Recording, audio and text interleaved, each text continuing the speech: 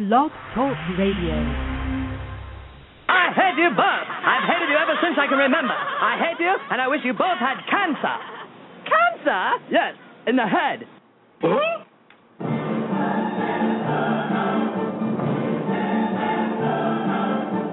I'm as tired as hell, and I'm not going to take this anymore.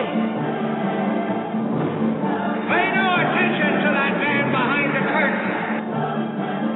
Are you telling me you built a time machine?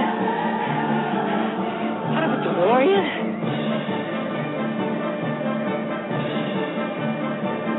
This is the Stupid Cancer Show. Uh-oh. Sounds like somebody's got a case of the Mondays.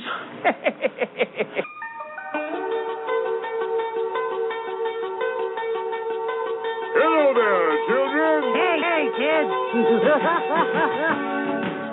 People seem to like me because I am polite and I'm rarely late. And now, the hosts of the Stupid Cancer Show, Lisa Bernhard and Matthew Zachary.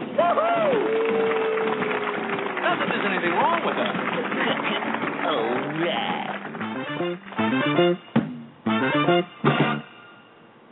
Monday, October 25th, and welcome back to Season 7 of the Stupid Cancer Show, The Voice of Young Adults with Cancer. I am Matthew Zachary, a 14-year young adult survivor of pediatric brain cancer.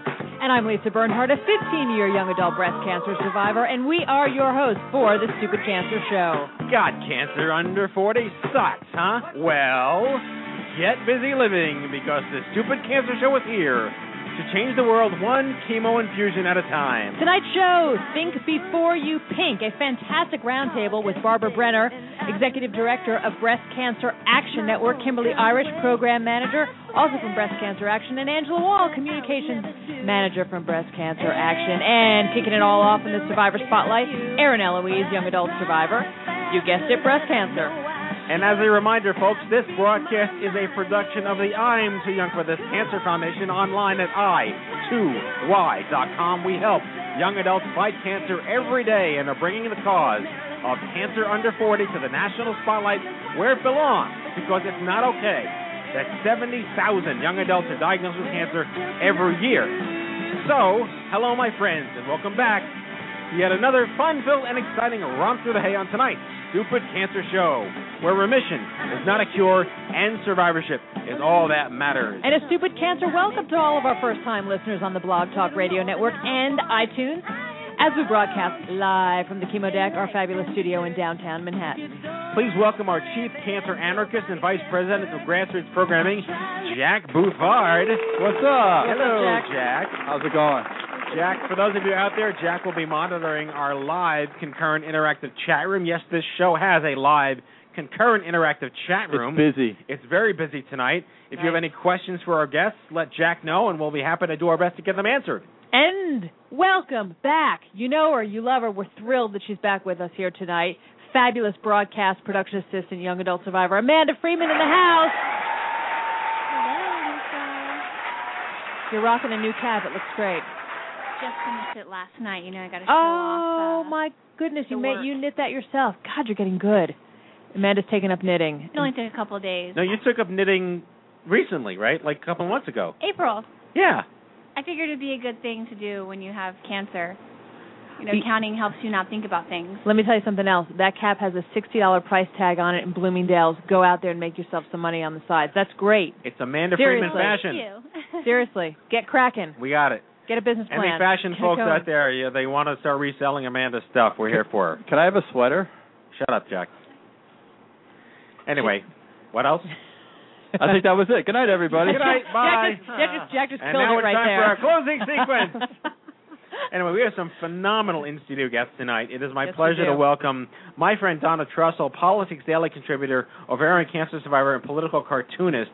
She is an incredible individual I've met through my travails on the interweb in social media, and who I've known actually since before we had Melinda Henneberger, editor-in-chief of Politics Daily on the show. I didn't know you knew each other before Donna that. wrote stories about us. Most of them were nonfiction, and we're very, very happy to to have her here as our in-studio guest. Yay. She's waving from the couch. She's waving from the couch. Okay, an Well, honorary salute. There she goes. We forced her to wave. Honorary salute. And another young adult survivor here joining us, Johnny Cathcart, is a survivor of medulloblastoma, which is the rare brain tumor that I had 15 years ago. He is an amazing young man. He has a book out. What is the name of the book? Hot Pants, a memoir. Hot Pants. I have it in my hand. I like that. Jack, calm down. Yeah, I was just I am holding Johnny's hot pants in my hand. This is not the way to introduce our new friends to the show. Sorry about that. Gesundheit, Matthew. Yes, exactly. Turn away from the mic. I will do my best to not cough directly into the audience. Sorry about that. Anyway, so we have a really great show tonight. We have a lot of stuff to talk to our folks about, to discuss. But, of course, we deal with the realities of cancer. I get asked this all the time, like, we are the organization that you go to not to cry in the shower. If you want to go cry in the shower, go to every other cancer organization, except perhaps Immerman Angels and Keep Abreast and a couple of the others. Or after meeting Jack, then they go home and cry in the shower. Yes. However, you might go cry in the shower. The only time it's allowed. Right. If you are induced to cry in the shower because of our organization, because of Jack, then you have permission to do that. Yeah, I'm the one that you send to all these conferences to meet hundreds of thousands of people at a time. Wait, we do that? So, wait, hold on. I think I made a grave error. Who approved that? Wait, does that mean that we hold the world record for enticing people to cry in the shower, like the largest crowd of group of people? I think we can invite everyone that's ever met you to Central Park, and we'll do a group crying in the shower, Paul McCartney event or something. Do they have to be in the shower? That's a lot of showers. Or we can just do it during a thunderstorm. Yeah, do it a thunderstorm. Like a Diana Ross concert in the park. Exactly, for crying. Yeah, it'll be bigger than Simon and Garfunkel. Exactly, fantastic. So, but as I was saying, folks, we deal with the realities of cancer every day. We try to make light of it. We try to poke a stick at it. We try to give people an excuse to live, to be humorous about it, and to make the most of the time that they have. But every now and then, and unfortunately all too often, we do lose people, and we pay tribute to them on the show. We memorialize them through social media, on our Facebook walls and on our pages and through blogs and whatnot. And life's not a contest, but we happen to have lost someone incredibly near and dear to the I2Y family this past Friday, and his name was Chad Whitman. Chad came to the organization per our friend Leora Lowenthal, who is a program director at New York University Hospital here in New York, a melanoma survivor survived in May of 2008, I believe, who was declared remission and disease-free. Met him in very early 2009. And he came guns a-blazing into the organization. He helped us volunteer, executive volunteering on committees for numerous events. He joined the New York City Planning Committee Task Force. He organized the OMG Summit in 2009. He helped us organize the Ungala in 2009, our Halloween party last fall, and an incredibly charismatic, colorful individual, a real take-no-shit attitude guy. He just lived his life to the fullest, Jackie Gleason style. And he actually left to go pursue his career in nursing, which was so admirable. He wanted to make something of himself, bigger than himself, and he went home to New Mexico to go to grad school to get his nursing degree. And unfortunately, he relapsed in late July, and it sort of went downhill from there. We got word from his family on Friday that he lost his battle. And as you can imagine, the entire international I2Y community is reeling over this. He was a very public figure representing our interests. He embodied what it meant to be a young adult cancer survivor. It took us all by surprise that this happened, and we're all grieving intensely over his loss. I'd like to ask for a few moments of silence, and then I'd like to play a clip from him because he came on the radio show. He was a guest on the Stupid Cancer Show a little over a year ago in September of 2009. So just a moment for Chad.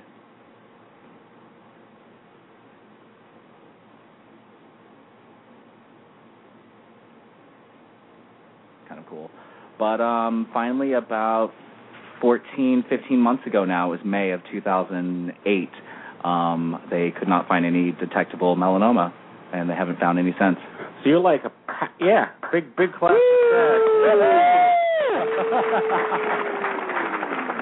So you're like a patchwork A bit, yeah. I mean, a little Frankensteinish is kind of how I was feeling at the time. It was like, let's take this from here and take that part from there and replace it with this, and sew it shut. It's like those creatures in that movie 9. Yeah, totally. But I was the hot one, not the ugly alien one. Okay, fair enough.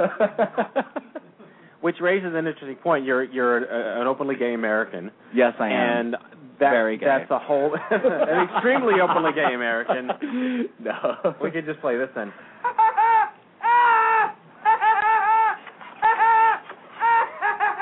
Okay. Awesome. Love it.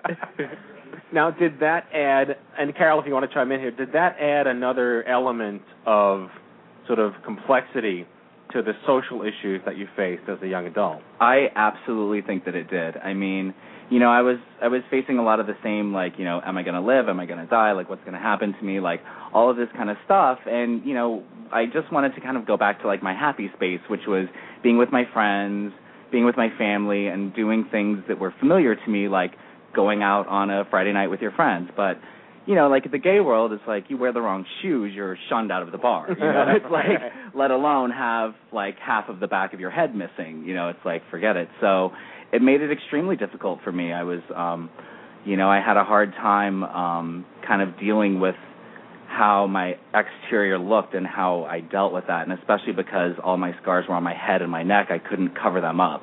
You know, and it was like the middle of the summer. I would look like an idiot walking around with a scarf and a hat in August in New York. So yeah, I think that, you know, I feel like with straight guys, it's, you know, kind of like being bald is like acceptable and it's much more common. But, you know, when you're gay, it's like, especially in your 20s, like if you're bald, you might as well have like 2 teeth and live under a bridge somewhere. And on that note, that is He was awesome. He was just an He's extraordinary actually the person that introduced me to the term hot mess. That is true. That is true. And he was referring to you. To you, exactly. Yeah, right. Gee, wonder why. But you know what his biggest claim to fame is? Oh, the gingers. Oh, that's right. That's right. We owe Chad Whitman a huge debt of gratitude. Wait, we do? Wait, they do.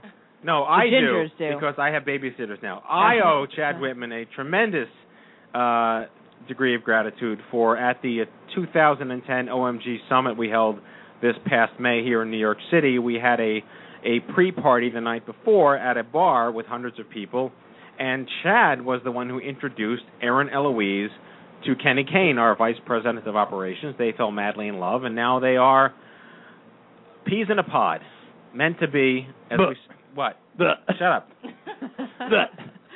But, you know, I mean, to the end, he laughed, he loved, he was whimsical, he was charismatic, and if any of you want to hear the full interview for Chad, it is available on the iTunes store. Just go to iTunes, search for Stupid Cancer, and look for the show from September of 2009 called The Bald and the Fabulous. And I could not say anything better about Chad than that he was bald and he was fabulous. So here's to you, Chad.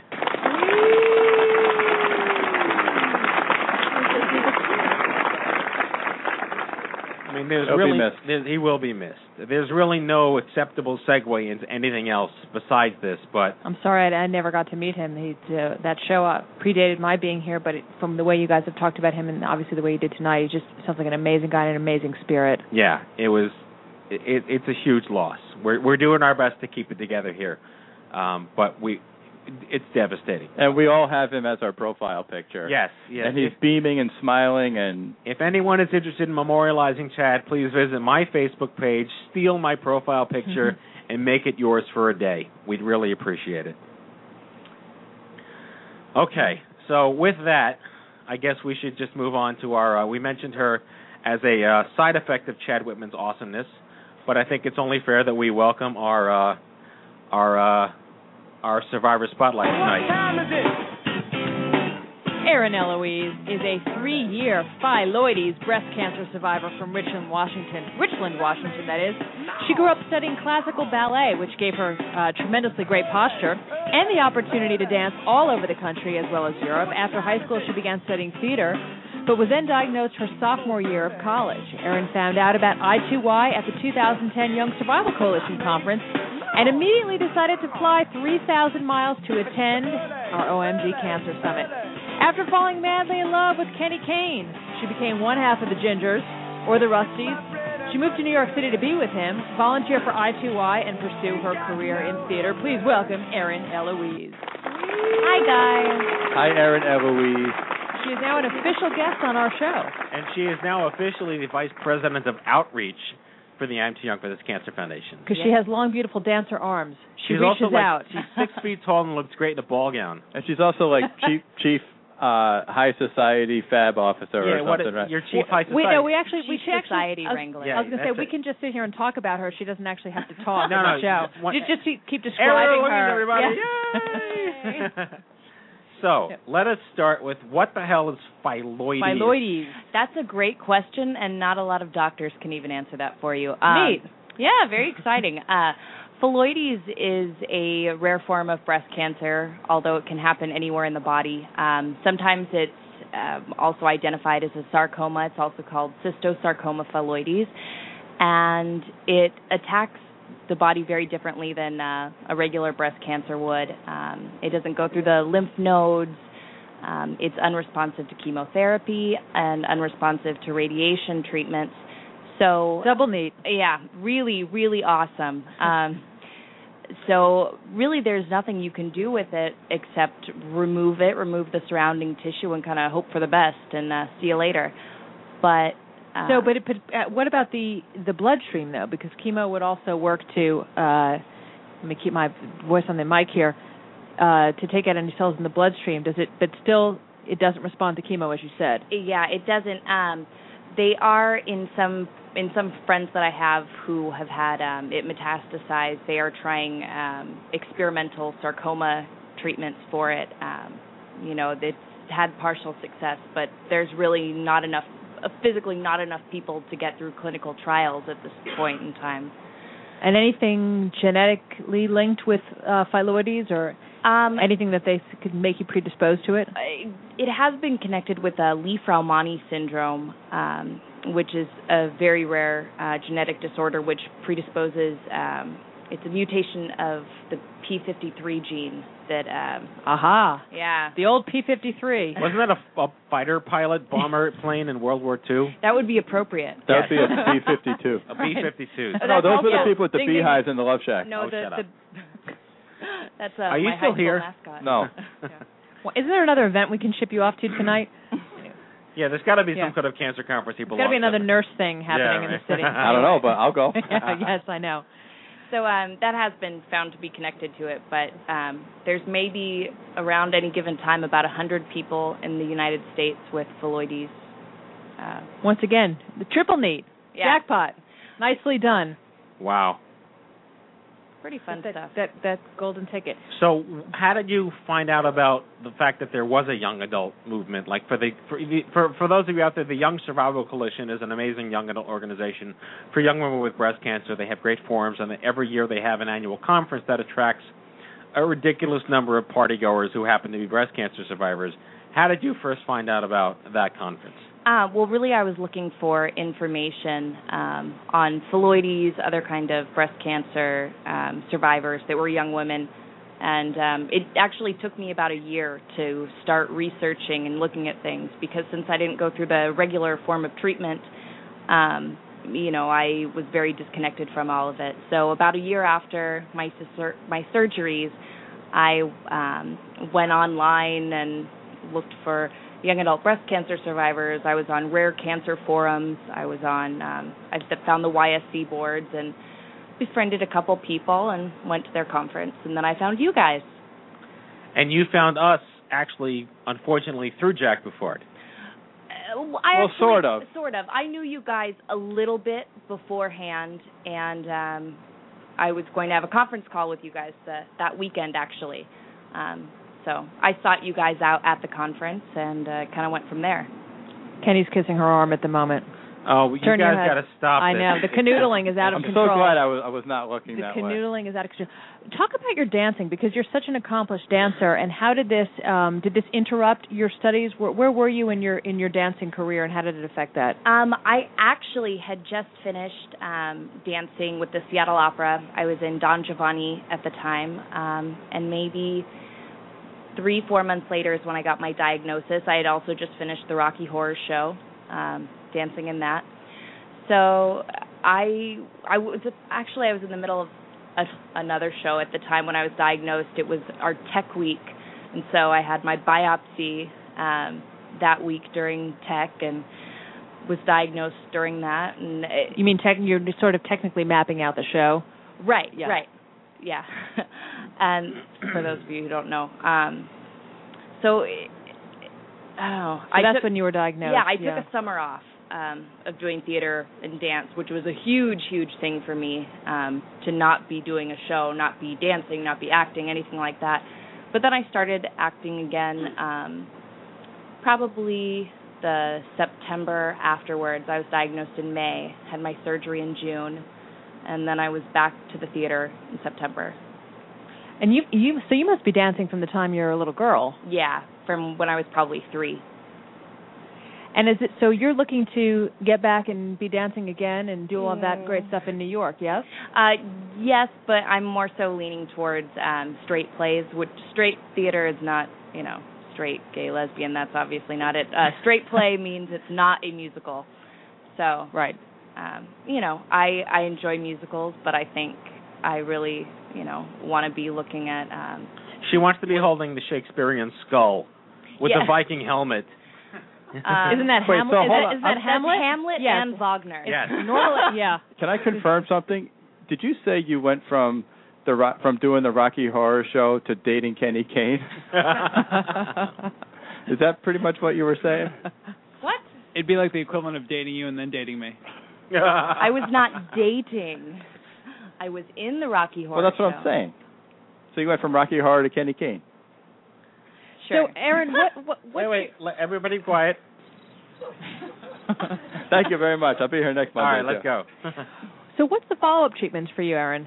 Right now, luckily, I'm at the point where I'm going to see a surgical oncologist once a year now. Luckily, I'm kind of out of the 6-month thing, so I have my appointment, November 11th, so coming up. So you had a lumpectomy? Yeah, partial mastectomy. Partial mastectomy, okay. But you look fabulous. Well, how many times you. did you get that?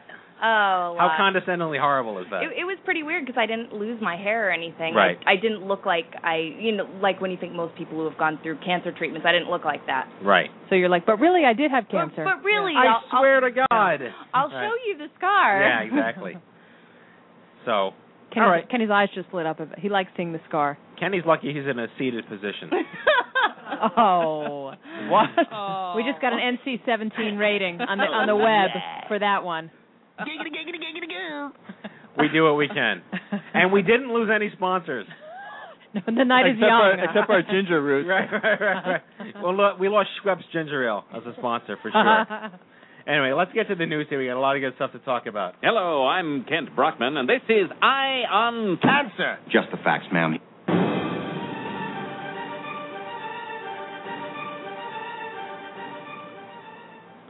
Alrighty, folks, during this part of the Stupid Cancer Show, we listen to Jack Buffard stammer through a series of special announcements to let our listeners know about a whole bunch of free stuff that we don't want you missing out on. Free stuff like conferences, happy hours, retreats, scholarships, support groups, concerts, bar crawls, Halloween parties, and more. If you have something coming up that you'd like us to spread the word about during this part of the show, please send an email to Jack Buffard. His email is jack@i2y.com. That's jack@i2y.com.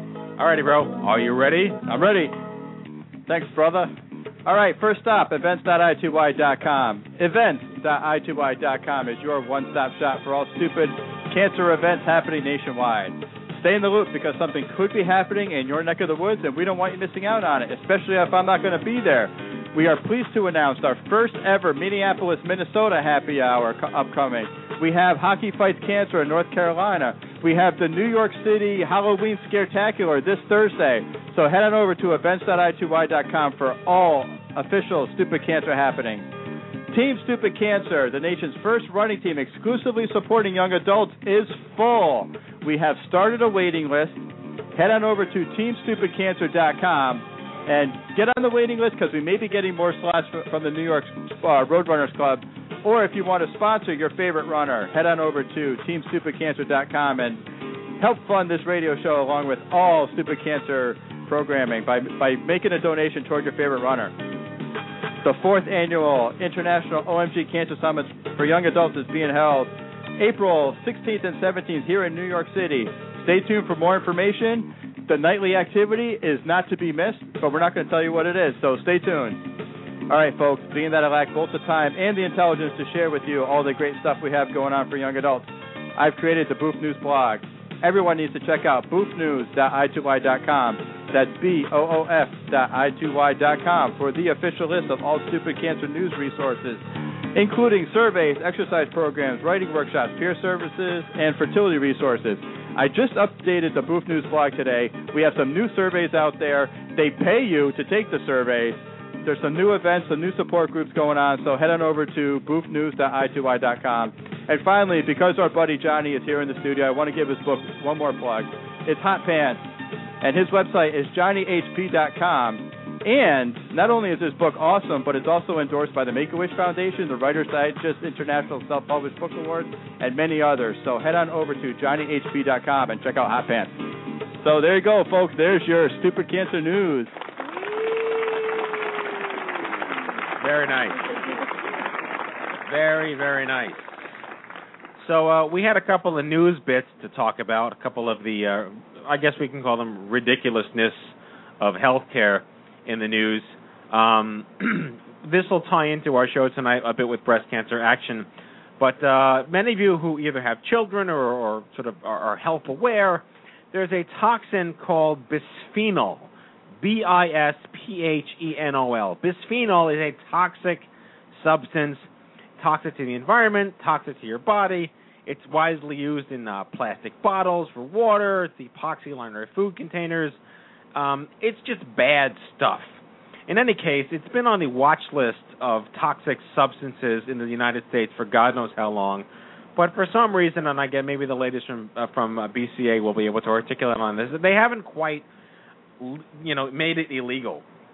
So we have to turn to our maple-friendly partners in the north because BPA is finally illegal. It's toxic in Canada. And it's like a cigarette, you're going to slap logos on stuff saying this, I don't know, we're going to lose a sponsor, this Ziploc storage container may kill you. Maybe we can get all of Canada as a sponsor. Right. And then blame them. They do all the right things. They do. Pardon my ignorance, but what is BPA? BPA is a multisyllabic ethyl methyl bupol psycho. Bad product and it's asinine. Basically, it was that stuff that your race car bed was made out of. Oh, the Ricky Schroeder race car bed. Well, asinine I understand. Yeah. I speak that language. And that explains a lot. Right. No, BPA is a chemical that they've used in plastics for many, many years now. For whatever reason, it stabilizes it, whatnot. It's cheap to make. It's petroleum-based. And, if you reuse water bottles from time to time, where you reheat water bottles in the microwave or whatever, or you let a water bottle sit in your car for too long and then make it put back in the fridge, it's something that can leak into the molecules of the water and do all sorts of bad things to you. So we're very happy that Canada has declared it toxic, legally toxic, and we're just waiting for the United States to declare it legally toxic. However, that doesn't preclude groups from raising awareness of the fact that it is something that consumers need to be aware of, and there is a new movement now of products like baby bottles, for example, that are BPA-free, and we hope that they're not lying to us when they promote them to us commercially. But I just found that very interesting, and I'd like to give our neighbors in the north a huge kudos.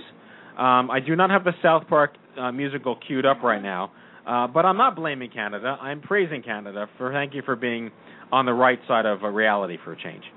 And they gave us Alan Thicke as well. Yes. And they gave us Rush. And Rush and Alanis Morissette. And Michael J. Fox. And Paul Schaefer. Right. And Wayne Gretzky. Keep going. Celine Dion. Mario Lemieux. Our good friends, Dr. Deborah Davis and our breast cancer baby docs from last week's show were speaking of the evils of BPA. If folks want to go back and listen to last week's show, we talked lots about BPA. It's just one of those things. I mean, I know that BPA and there's something called BGH, bovine growth hormone. These are just examples of how the agribusiness corporatocracy just doesn't seem to give a rat's ass about the consumer, and it's all about the bottom line. We talked about this briefly last week on the why can't there be more good and nonprofits and corruption and whatnot. It's just, I don't know. I guess I'm too much of a cockeyed optimist sometimes. That's right. Deborah was 2 weeks ago, folks. All right, Deborah. Breast Cancer in the Environment show. That's exactly. Right. Exactly. As my phone makes noises because I forgot to mute it. My bad, people. Fail. Sorry about that. Epic fail. Motorola Droid. He just texted himself to sound popular. I did. You coughed in your cell phone. 3 strikes, you're out. That's it. That's the rule. Okay, I'm done. And then I guess one more note before going on our guests. I found this article very interesting. This has been in the news for a couple of months now, but some doctor invented an artificial cell. So now there's an artificial ovary. And I can't wait for the day where there's an artificial Jack Buffard. Sweet. With an ovary? With an ovary. Oh, wait, I'm sorry. I'm confusing with Oreos. But it just raises the bar about where are we really headed in this country. So let's say we all live with BPH and BGH and we toxify ourselves to death. Can't we just clone ourselves at some point in a couple of years and we'll be fine? Yeah, like Michael Keaton did in Multiplicity. Exactly. Although you would have been the fifth one. You would have been the fifth one. The one that said he touched my PPC. Well, Erin always has something to copy. say about ovaries. You've been very vocal about your ovaries on your Facebook wall. I am very unhappy with them. They are not happy with me either. Would you like a new ovary created from this cell? I would absolutely love some new ones. We have a taker here tonight. Yeah. We have a taker. I'm sure Kenny and my unborn children would want them as well. You knew that was coming? I knew that was coming. I had them queued up. Hey now. There we go. How are your ovaries, Erin? They're holding up. They're Okay. on lots of hormones to keep them calmed down and not be so hostile. Functioning? Yeah. Okay. Well, we want to make that something that stays consistently functional. Me too. I mean, my children do need play dates and playmates and whatnot. I need a playmate. Shut up, Jack. Speaking of hostile ovaries, Grey's Anatomy this week had an episode that involved a hostile uterus, and actually, on a separate note, also had a storyline about a 15-year-old with osteosarcoma, a ballet dancer who had his. And speaking of ballet dancers, Erin Eloise, I watched the episode. What did you think of that? He was not a ballet dancer. He was modern. Everybody sees it through their own eyes. Forget about the cancer. He was a modern dancer. God damn it. He wasn't a ballet dancer. He may have had ballet training, but he was not a ballet dancer. Anyway, it was an interesting episode where he did not have to amputate his leg, that they actually, I don't know if this exists on the show, they claim that there are only a handful of surgeries in the country. But we're hearing this is our osteosarcoma expert, Amanda Freeman, saying that it's very common. Somebody who had a bone removed from her leg and replaced in her jaw. So she knows a bit about this. I was surprised that, Well, all right, we're listening to Amanda speak because she doesn't have a mic. She says it was actually fairly true to life. All right. If I'm hearing her correctly. But here's the question then. She is not true to life. All right, come up and grab the mic, Amanda. All right. You have an Fill obligation us in. now. I need to know, and then we need to get. We got to get the piece. Yeah. Yeah. We. No, from what I know is that it's fairly common to use cadaver bones in osteosarcoma patients of the femur, of that matter. But what I did find strange was that radiation does not play a part, or very rarely plays a part in osteosarcoma, because radiation causes osteosarcoma. It doesn't treat it. So. We'll have to have Shonda Rhimes, who's the creator of Grey's Anatomy, on the show, because, of course, we've talked about many of their storylines, including the Izzy storyline. Right. Jack's getting right up to the mic, ready to say something. But like, do they not have medical consultants? Because Izzy came out of brain surgery with a full head of blonde hair that was perfectly groomed. Like, can ABC not afford a bald cap for their actors or something? Well, this goes back to the larger picture, too. When we discussed this with, what's-her-face from the C. From the Big C. Yeah, with Darlene Hunt. The reality and the potential suspension of disbelief of actually having cancer survivors represented accurately on television that are not Deborah Winger dying in agony. And how much license can they take for the sake of what they feel is a compelling storyline? Exactly. We'll do another upcoming show on that, and we will get Shonda Rhimes on here to talk about that. We will. And, I'm very excited to have Breast Cancer Action on the show. We have them on the show every year. This is their 4th appearance, making them the second group to ever be on the show 4 times, next to Deborah Davis. That's a lot of numbers. That's Second group 4 times. Yes. That's great. Yes. So without further ado, all righty, we're going to start with the head honcho here. Barbara Brenner is a tireless activist who believes that anyone and everyone can and is needed to make a difference in ending the breast cancer epidemic. Her passion is contagious, and her effectiveness as a leader of the breast cancer movement is demonstrated in the growth and unprecedented achievements of Breast Cancer Action since she took the helm as executive director in September of 1995. Barbara joined the board at Breast Cancer Action in September 94, 1 year after she was diagnosed with breast cancer. In 96, she had a local recurrence of breast cancer, which resulted in the mastectomy. Joining Barbara, Kimberly Irish. As Breast Cancer Action Program Manager, Kim Irish oversees the organization's programs and program-based campaigns and fosters and builds BCA's grassroots activities and national presence. Kim graduated from the University of California, Davis with degrees in comparative literature and Spanish before attending the University of San Francisco School of Law. Kim was a 2008-09 fellow with the Women's Policy Institute of California and currently serves on the board of directors of Human Rights Advocates and the Good Old Girls. Like to hear about that. Kim Irish, and then finally joining Kim and Angela Barbara. Wall is Breast Cancer Action's communications manager, working closely with Barbara to make sure the voice of BCA is broadcast clearly and articulately to the public at large. She is the primary point of contact for media relations and writes for and manages the production of the annual report, E-Alert, and BCA's quarterly newsletter, one of my favorite emails to receive. Angela holds a Ph.D. in Cultural Studies from the University of Wisconsin-Milwaukee. Prior to BCA, she was a Britain Teaching Fellow at Georgia Institute of Technology, where she taught in the Department of Literature, Communication, and Culture. She has written and published on women's reproductive health, popular culture, and media, and has worked for 4 years as a strategic planner for Red Sky Interactive, a web-based advertising agency. It is my absolute pleasure to welcome the ladies of Breast Cancer Action. Ladies, welcome. Why, thank you. Thanks for having us. I'm Hello. not sure we're ladies, but okay. Women, empowered women. Oh, come on, I'm a sexist. Let me own it. Okay. No, we don't like that word, you said ladies. that, we didn't. All right, fine. Women. I don't like that word, ladies. All right, okay. Ladies. It's class-based. We can talk about that. Okay, the ovarianly empowered. The everything empowered. The non-Jerry Lewis. Powered by ladies. estrogen. Yes. Yeah. All right, so you heard in the intro, this is Breast Cancer Action's 4th appearance on the Stupid Cancer Show. I could not be happier to have you here every October to discredit the ridiculousness of everything that everyone thinks is fabulous. So why don't we start with discrediting the ridiculousness of what everyone else yes. thinks is fabulous. Go. Yeah, right, exactly. I don't know which one of you wants to start first, but we have over 365,000 people that listen to this show now. They all need to know you exist. They all need to get your newsletters, and we all want them to hop on your bandwagon of the Think Before You Pink movement. Go ahead. Kim, take it away. Okay. So thank you for that introduction. We're a national breast cancer education advocacy organization.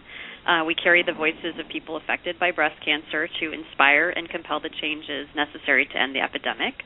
And I guess one of the ways we try to discredit things that people think are fabulous is through our project, our campaign called Think Before You Pink, which we launched in 2002 in response to the growing presence of pink-ribboned products that you now see pretty much throughout the year, but even more so in September, October, this time of year, during what we call Breast Cancer Industry Month. Through Think Before You Pink, we call out pink washers, which we define as corporations or companies that say that they care about breast cancer by promoting pink ribbon products, but also simultaneously making products that contribute in some way to the breast cancer epidemic. So we've seen quite a few interesting pink products this year. Angela, do you happen to remember some of the things that we were talking about earlier, some of the crazy products? If we're talking about pink washers, I think my favorite, most egregious offender was the Ford Motor Company headquarters decided that they were going to illuminate their entire building in pink. And we're talking about the organization or the corporation that is against a limited emissions act. So, it's it's a little concerning when, and it's very typical of this whole pink industry, that, you can slap a pink ribbon on anything and have everybody think you're doing something for a good cause, and at the same time you can manufacture something that is actually responsible for increasing breast cancer incidences. And we need to call that into check and stop it, and that's why this Think Before You Pink campaign was launched, and that's why we call out pink washers. And our biggest offender of the year and of previous years and future years until we stop them will be Eli Lilly. And we have a campaign currently in progress called Milking Cancer, because Eli Lilly is indeed milking cancer on all fronts. And I'm going to let you, Kim, talk about that. Yeah, so we launched that campaign last year in 2009 because previously we had actually we had a campaign called Yoplait Put a Lid on It, where we went after General Mills for having RBGH in their yogurt while also having pink lids that on the yogurt cups that customers were supposed to send in, and 10 cents would be donated to Komen. Yeah, it was Komen. Komen Pretty Cured, that's their name. Yeah. That's right. So we were, we had a great success with that campaign. General Mills ended up taking RBGH, removing it from their yogurt, and Dannon followed them. And so now 2/3 of the U.S. yogurt market or dairy market is now RBGH free. But we decided that wasn't enough, and so in 2009 we went straight to the source of RBGH. Eli Lilly is the sole worldwide manufacturer and distributor of the artificial growth hormone. And so we went to, the company, we went straight to the leadership and had a number of our supporters send postcards saying thanks for the cancer to leadership. We didn't get an adequate response from them, and so this year we're back and even bigger. We had a number of really successful aspects of our campaign, including an online petition where we gathered thousands of signatures that we're going to send to Eli Lilly, and we're trying to put up a billboard in Indianapolis where Eli Lilly is headquartered, telling them to stop milking cancer. And we want to do that because it's a very public way of letting them know what our message is, and we're hoping that will get a real response from Lilly leadership. So the company makes RBGH. It makes cancer treatment drugs, and also makes a drug, supposedly, to prevent breast cancer. It's a perfect profit circle. That's good for the company, but not for us. Absolutely. Wow. That's heavy. Bad problem. Can I say one other thing, Barbara? When breast cancer is a marketing opportunity and not a disease, we have a problem. Yeah. Absolutely. And as Barbara says, if shopping could cure cancer, it would already be cured. So right. we're not seeing progress in that area at all. Yeah, we have to start doing something more than simply be aware of this. And it's great that people want to open up their checkbooks and wallets and give money to do something about this disease, but simply being aware won't do anything. Nothing gets acted upon by simply being aware. We need to do the active step and take action. So are you trying to tell us that a porta potty painted pink with a ribbon on it does not help anybody? Or a garbage truck? Well, it helps somebody, but it doesn't help. It helps somebody that has to go to the bathroom in the middle of a construction site. It's easy to find when you're in a huge We've got a bigger That's blockage right. than that here. Let me ask you three women, empowered women. This may seem like a very obvious question, but what about Avon? What about Avon? So Avon, they're a bunch of cosmetics companies. Yes. They do a lot for breast cancer. They raise a lot of money. Avon, Revlon, Estee Lauder, Mary Kay. It's a long list. Mm-hmm. None of those companies has products you want to use. That was exactly what I was going, the direction I was going in. Estee Lauder, presumably with Self Magazine, the inventor, quote unquote, of the pink ribbon. Mm-hmm. Yeah, well, yeah. Actually, they created.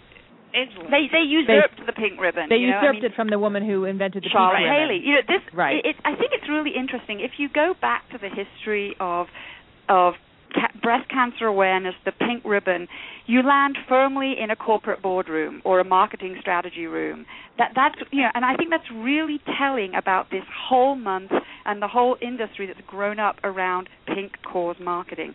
AstraZeneca, a pharmaceutical company, is responsible for as a major supporter of breast cancer awareness and a major promoter. Estee Lauder, a major promoter and sponsor of the pink ribbon and responsible for getting it out there with as much proliferation as it is, and now Komen for the Cure. And these are multi-million-dollar now charity corporations, charity industries, and it's simply a different guise. And the cosmetics companies are pink washers. They are, because although for Europe they have changed their products because they had to, they keep the toxins. For some reason, they can't do it in the U.S. It's like, maybe we should move to Europe. I don't know. But the fact is that they know how to take the crap out of their cosmetics, and they won't do it. They're not forced to. Here, the FDA has really lax regulations when it comes to cosmetics, and so that's a pretty major campaign of ours, trying to make sure that we get the toxins that are in cosmetics out, because they're products that primarily women or men use a lot of these personal care products too, but women use them in greater quantities and more often than men every day. It's something that you're putting right onto your skin, and quite often, with a pink ribbon going on it. It's making a pronouncement for the organization. We care about women's health. If they really truly care about women's health, they would take these toxic ingredients out because they are making women sick. Can I ask a question here? What happens, let's say hypothetically you get the CEOs of these cosmetics industries on Larry King, and you're in one chair and they're in the other, and you blatantly just say to them, why won't you do this? Would they deny that these concoctions contain carcinogens? I think they would. I think they'd spin around. They probably wouldn't answer the question. They would have their pre-prepared list of what it is they want to say. They'd talk about it being FDA approved, that no scientific evidence has been fully, fully linking it to, the causation isn't there. They would also point to their own, so they are self-regulated. Right, they have an industry group that tests things. Why you should trust the industry that's regulated? To regulate itself, I have no idea. But we've had this conversation with them. That's what they say. Well, I was going to say that's our fifth show with you all, is when we get those CEOs on. on with you. Awesome. Let's all be in the same room, though. That'd be great. Yeah, let's look each other in the eye and just say it like it is. Like steel cages. So let me ask you this. Let's take out the companies that you think are doing direct harm. What about massive initiatives like the NFL? A friend of mine was watching a football game and said, I find it ridiculous that these big hulking guys out there are wearing these pink ribbons on their jerseys, and the NFL is head of the NFL, the commissioner, Roger Goodell's been on the Today Show and promoting this image that they're all behind breast cancer, and they've slapped pink on every football player this October. What do you think about that? Well, I think the question is, are they for or against breast cancer? I can't really tell. Really, I can't tell. Seriously. This is a campaign that is beyond silly. We're all aware. But pink is about awareness. That's all it's become. Are you aware of breast cancer? Okay, show of affirmative. Hands. Show of hands. What cancer? Who doesn't know about it? This has all become so silly and so offensive that it's almost beyond words. And I think to Barbara's point, it's not enough simply to co-opt a color and adopt it and thus somehow stand up and count me. Count you for what? Where is this going? What is the result of the entire NFL going pink? How many lives have been saved as a result of the NFL going out and playing in pink outfits? How many changes in drug treatments? How many safer drugs have gone out there? How much of the cost been lowered?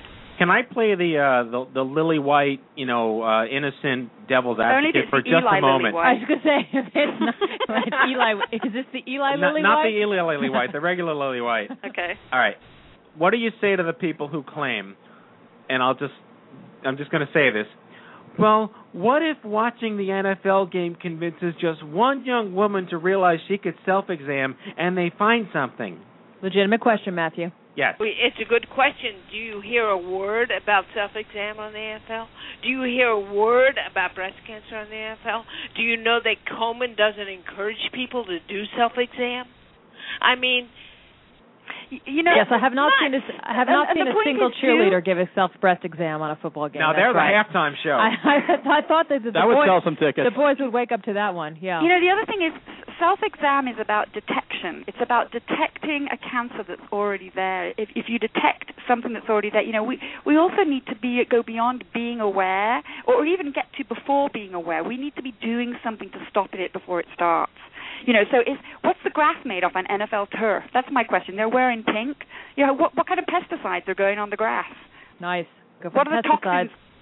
Yeah. All the plastic bottles and things that are being sold, how is that contributing to does the NFL really care? What's the NFL doing specifically to decrease the incidences of breast cancer diagnoses? Right. Show number 6, you're opposite Roger Goodell of the NFL. And he's in town. We can get him here. Yeah. I'll go pick him up. We take big targets. We're happy to. And I think the point also is, it's really good that people want to do something, but I think we need to start asking: Are people doing effective, taking effective action? Because we're a good 20 years into this epidemic, longer. Can we talk about? I'm sorry. No, go ahead. Let's just talk about. For the lack of a better term, this is just from my own brain. The psychological reasons behind supporting breast cancer. To me, it's, you talk to a lot of people about pancreatic cancer or ovarian cancer, and a lot of the other folks who advocate for the other cancers are frankly, to put it in colloquial terms, pissed that so much research money goes towards breast cancer. Talk about psychology. Is it a way for men to say, because everybody likes breasts, or they're the foundation of life, or whatever you want to say, that they're obvious things that you can see on your body as opposed to other cancers that are maybe internal that you can't see. This kind of feel-good way for perhaps, let's just talk about men in society here to say, we're doing something great for women where we might come up short in other areas for women in this country or around the world, that this is an easy way for us to look like we're doing something good? You're on to something. If you look at why breast cancer is the poster child of cause marketing, it's because it's about breasts. Mm-hmm. We can say the word out loud. It's about It's about talking about sex without talking about sex. Mm-hmm. And it makes everybody feel like they're taking care of something. But that is the reason. And I understand that people are pissed about it. We're pissed about it for different reasons. But, at the end of the day, unless we get down to what's really happening in cancer, none of this matters. Well, what do you say to the argument, and there's continuing research that is going on, that it's not about body parts so much anymore. Molecular medicine, genomics, Herceptin, Gleevec, these are now treating every organ in the body depending on your genomics. Does it really matter so much? Is breast cancer just going to fizzle itself out because one day they're going to invent some random, sarcoma drug that's going to help breast cancer and no one's going to care? Well, that's the theory behind the National Cancer Act passed in 1974, and we haven't gotten there yet. I think personalized medicine, I talk to researchers who say to me, it's the fad of the moment, it's not happening. But, I would be, look, if somebody finds something that really fixes metastatic breast cancer, we'll cheer from the rooftops. But we're not there yet. So talk to me when it happens. Until it happens, we have work to do. Well, we work very closely with Stand Up to Cancer, and they have funded over $150 million in translational research that is largely genomically based. I know. I'm watching it. I hear it reported. I go to the cancer meetings, and I hear them report. And I'm tired of hearing, well, we're looking at this and that and the other thing. Call me when you have the answers, guys. Don't dribble out the data and tell us this looks promising, because what looks promising today is a failure tomorrow. I want answers. So there's no hope for Jack. Sorry? Thanks. There's no hope for Jack? I don't know. So you'll meet him, you'll agree with me one day, don't worry. Okay. Yeah, something to look forward to. And that's a promise for failure. So tell us specifically how you guys go about doing the business that you do in exploring these companies, and how our listeners out there right now can get more involved. Well, I mean, I guess we need to start by saying that we have a strict corporate contributions policy where we don't accept any money from corporations that benefit, that profit from cancer or contribute to cancer. And so that allows us to have freedom, a lot of freedom. We have a clear, clean voice where we can protest and say what we want about these companies because we're not beholden to any of them. We run a lot of activism campaigns. We encourage any of your listeners to sign up if they're not already on our e-alert list, which you can do on our website. It's just bcaction.org. We also have our Think Before You Pink website is thinkbeforeyoupink.org. We recently launched a blog, and we would love for your viewers or your listeners rather to read it, comment on it, write for it. Write for it. We're trying to get as many new voices involved. We have Facebook and Twitter.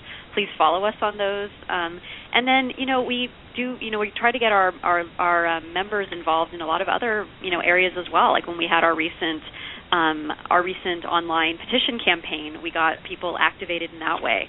And so, a lot of news comes out of our office about the different campaigns we do. So, stay tuned and just sign up to get more information from us. And you guys are Stay Classy finalists, aren't you? We are. Thank you for reminding me. National Congratulations. We're national finalists. Thank you. We are very, very excited for you. You're national finalist as Charity of the Year, correct? Or what? Which category? Campaign, I believe. It's for our What the Cluck campaign. It's What the Cluck. Which Angela will tell you. Yeah. Well, let's talk about fried chicken and tits. That's right. Which is a direct quote Buckets and boobies. No, it's a direct quote from the chat room. Oh, gosh. That campaign was, so it was an example of the kind of egregiousness of pink proliferation. Not only did it happen in April, so it was this example of pinkness having just flown the coop, so to speak, and the damn wrong month. Yeah, exactly. And land, which is what's happening now. It's becoming this year-round marketing campaign. There's money in it. There's a reason it's happening all year round. But What the Cluck was born out of a direct response by Breast Cancer Action to patient voices, to listening to our members and non-members, people who were outraged that KFC and Komen for the Cure had partnered together with this so-called idea to help raise awareness by selling buckets of fried chicken. And Komen has pink buckets of fried chicken. And Komen has a section on their website where they specifically link food and diet to as a kind of way to manage your health in terms of getting breast cancer or being diagnosed with breast cancer. And there's so many areas that are troubling and problematic in it, primarily in that KFCs are located very firmly in very underrepresented, low-income, often communities of color. And these are communities where there often isn't a lot of access to adequate health care, access to healthy food choices, access to the resources that many women and families need in order to take adequate care of themselves. And this was all done under the name of raising awareness and getting into underserved communities. That's a great point. And it was absolutely ridiculous. I mean, Barbara talked about the silliness. This was offensive, and we had such a response from people who were just outraged that. People got outraged. They come on our Facebook page and say, "What are we going to do?" Well, we're the activists. We know what to do. So thousands of people took action. We sent online e-messages. Letters to Komen and KFC leadership, protesting this, and people got responses from them. That pissed them off more. It made them really angry. but this was a classic example of what does awareness do. And what does where you spend your money do? Because the money was going to KFC and Komen, not to those areas where the KFCs were located, where people had real needs.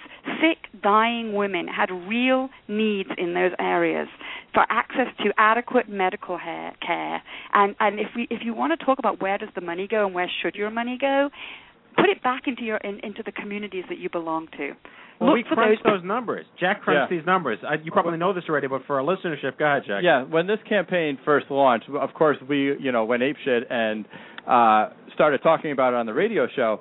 And the way that promotion worked was when you buy a pink bucket of chicken, 50 cents of your purchase went toward Komen, with the maximum donation capped at $8.5 million, which is a lot of money. But not being KFC connoisseurs, we figured that if let's say a bucket of chicken was $8.99 or $10 or whatever, that would mean that KFC would have to sell $17 million worth of buckets of chicken, generating those 50-cent donations to equal the $8.5 million. So regardless of the fact that poor nutrition is linked to breast cancer, like you said, KFC just pocketed $11-12 million to generate their $8.5 million donation. Companies always do better than breast cancer does in these right. campaigns, and God, they're in the business of making money. They're not in the health industry, or they're not in the healthcare industry. And if you didn't see it, Stephen Colbert did a riff on this. I think I did see that. It was brilliant. Yeah, it's on the BC Action website. Yeah. Oh my God, he nailed it. Yeah, and that money that was raised, that could have done a lot in the communities where it was needed. What was KFC's official response to this? What was KFC's response, did you say? Yes. That the response was that we partnered with Komen, and it was a legitimate awareness campaign to go into communities and give women in underserved communities an opportunity to speak out and take part in breast cancer activism. And they said they were offering healthy choices. Because women could choose grilled chicken or vegetables. Yeah, right. Go on their website and try to find their healthy choices. Well, see, the other thing is with all these companies that are jumping all over this is the fact that the pink ribbon is not regulated by anybody. Right. So I could be selling gallons of toxic waste, slap the pink ribbon on it, not give money to any organization, and just say, oh, well, I'm selling this toxic waste under the pink ribbon because I want to remind women to check themselves or to get a mammogram or whatever. Many of these programs don't give a dime. No, they don't. We have those too. And it gets the think before you pink campaign and project is really based on that idea to think critically before you buy pink products. How much money is actually going towards breast cancer programs and services? Where's the money going? What types of programs are being supported by the money that you're giving? And what's the company actually doing to ensure that its products are not actually contributing to the disease in the first place? Didn't Komen get in trouble for that though? Didn't they sorry? get it doesn't? But Komen, no. I wouldn't say it's not regulated. Komen has standards about licensure of for the cure and for the ribbon, and they're suing a lot of charities for it. If you can figure out what those standards are, because NPR attempted to ask them this morning or yesterday morning exactly what their kind of screening process was, and their chief of marketing could not answer the question. I mean, we dealt with them for years. They started asking questions because we were asking questions. And it's true. Dum, dum, dum. They do require their partners to meet certain standards, but they're mostly about how much money and will you promote Komen. And one of those standards is the product that you're selling and partnering us with going to contribute in any way to increases in breast cancer incidences and outbreaks? And that's a critical question. If we're going to end this epidemic, we really need to start asking that question at some level. It drives me crazy when, being a cancer survivor myself of Hodgkin's lymphoma, which has nothing to do with breast cancer, but I've had people say, oh, I bought something pink ribbon and I thought of you when I bought it because I'm helping. And I was like, well, did you read the fine print? Do you know where it's going? Because, of course, my blood starts boiling. I'm like, why don't you just give me 50 cents and I'll give it to I2Y? But there was one thing that I read. It was actually on the packaging of a pillow that I saw in a store a couple years ago, and I wrote about it because there was the pink ribbon all over the packaging for this pillow, and it was a $39 pillow, and the packaging said a portion of the proceeds from the purchase of this pillow are going toward breast cancer research. But there was nowhere on the packaging that said what the portion was, and nowhere on the packaging said where it was going. So they could be selling $10 billion worth of pillows, donate a single penny to something, and say, oh, well, that falls into the guidelines of a portion of the purchase. Right. And if you really have a lot of time, which most people don't, I mean, we found products where the supporting breast cancer research, go to a website. You go to the website. You try to find the research it's promoting, and actually they're giving money to an organization that doesn't do research. I mean, folks, if you can't tell by looking at the product, don't buy it. Right. Yeah. Well, now you're delving into consumer advocacy, which means people have to be smart, and we know people are stupid. Well, we're making a person them is smart, but we're people making are them stupid. And most people are smart. I mean, so it's a case of it's reminding people that when they're purchasing a pink ribbon product, it's like any investment that you make with your money. Let's spend it wisely, because this is money going to a cause that really needs some serious, levels of research and changes in the directions we're going in, because we're not getting there, folks. Do you have a list? And we have to stop treating people as though they're stupid. We've done that for years. Yeah, but we have to smack them. We have to stop talking to them and just smack the shit out of them when we're walking through a Bed Bath & Beyond. Right. We don't do it that way, but that's an approach. We just do it verbally sometimes. Jack's just talking about what we do to him, actually, to keep him in line. Well, I've been hitting grocery stores many times. That was my whole childhood. Now, but in the moment, this is a tough thing for people to make decisions about. Is there a list of companies on your website of sort of who's pink legit and who's not? No, we don't do that. No. Okay. We don't do that, partly because what's legit depends on who you are, right? Some people think 1% is great. Some people want it to be 50. We're not giving a stamp of approval. We're not doing it.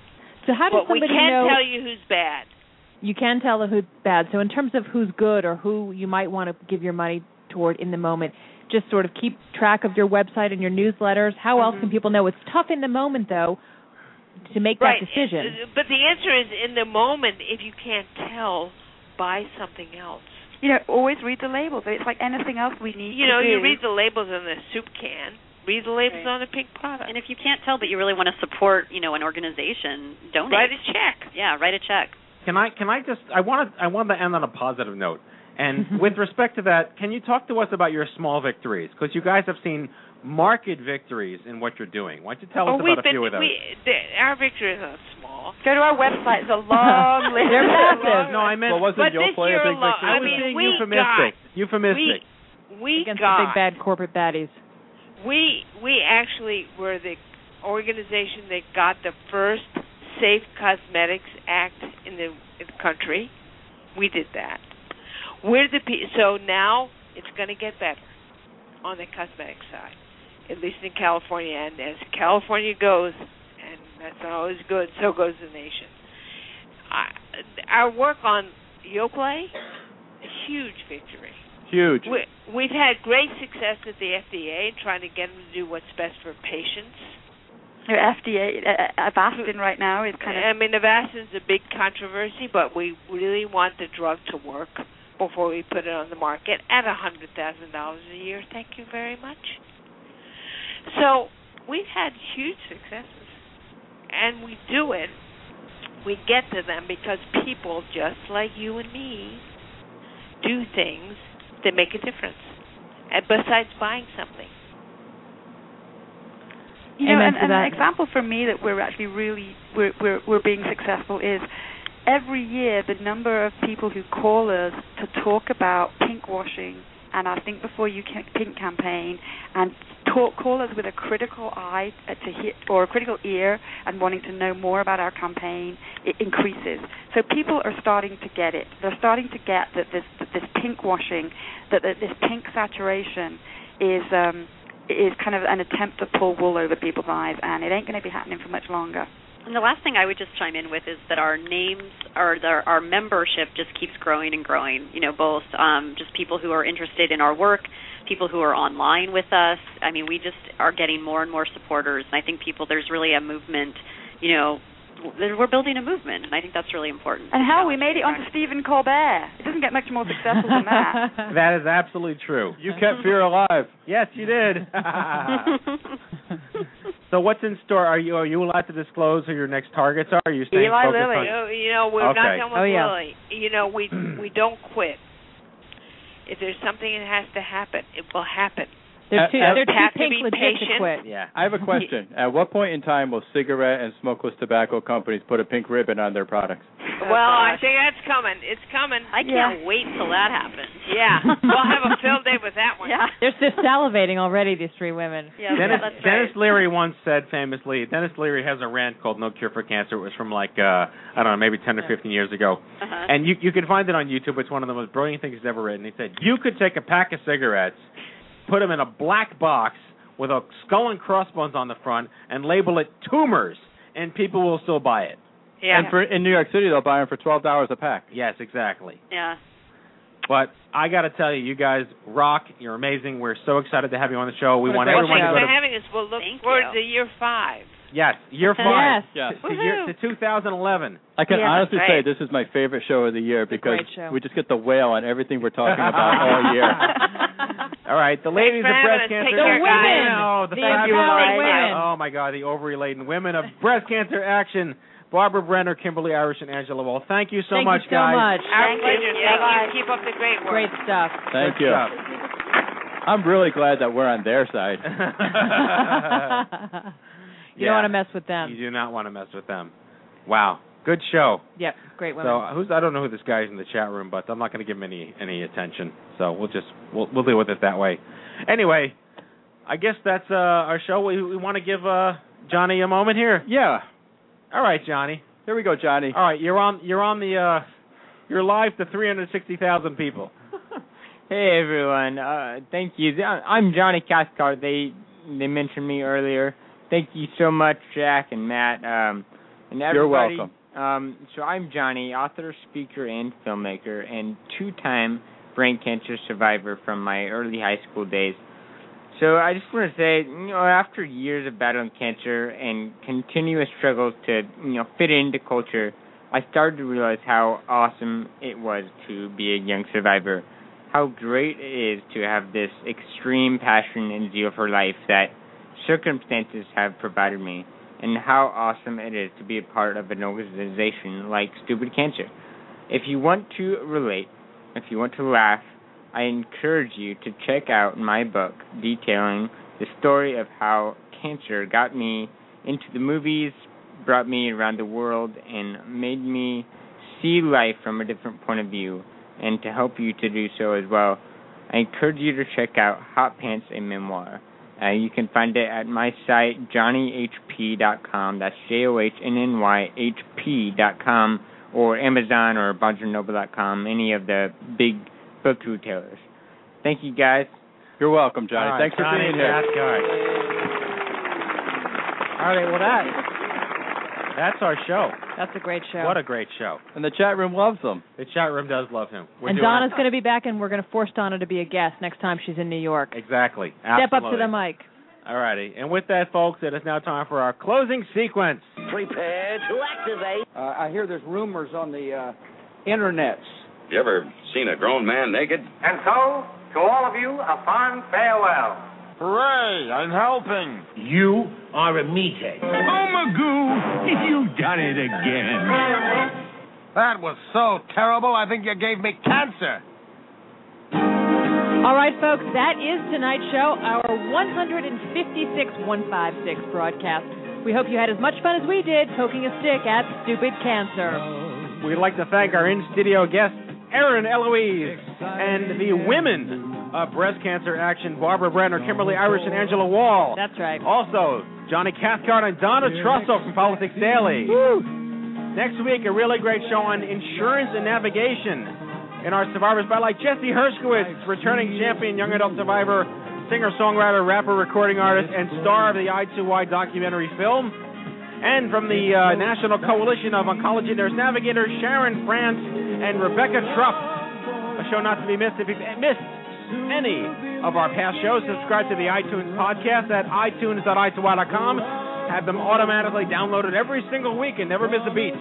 Or check out the archives at stupidcancershow.com. Remember, if it's not stupid, it's not cancer. We'll see you all back here, my friends, live from the chemo deck. Jack Buffard, Lisa Bernhardt, Amanda Freeman, Captain Stupid, and I wish you all a fantastic week. Go to bed, Dory. Dory? Dory. Who's Dory? Dory! All right, good night, everybody. Good See night. ya.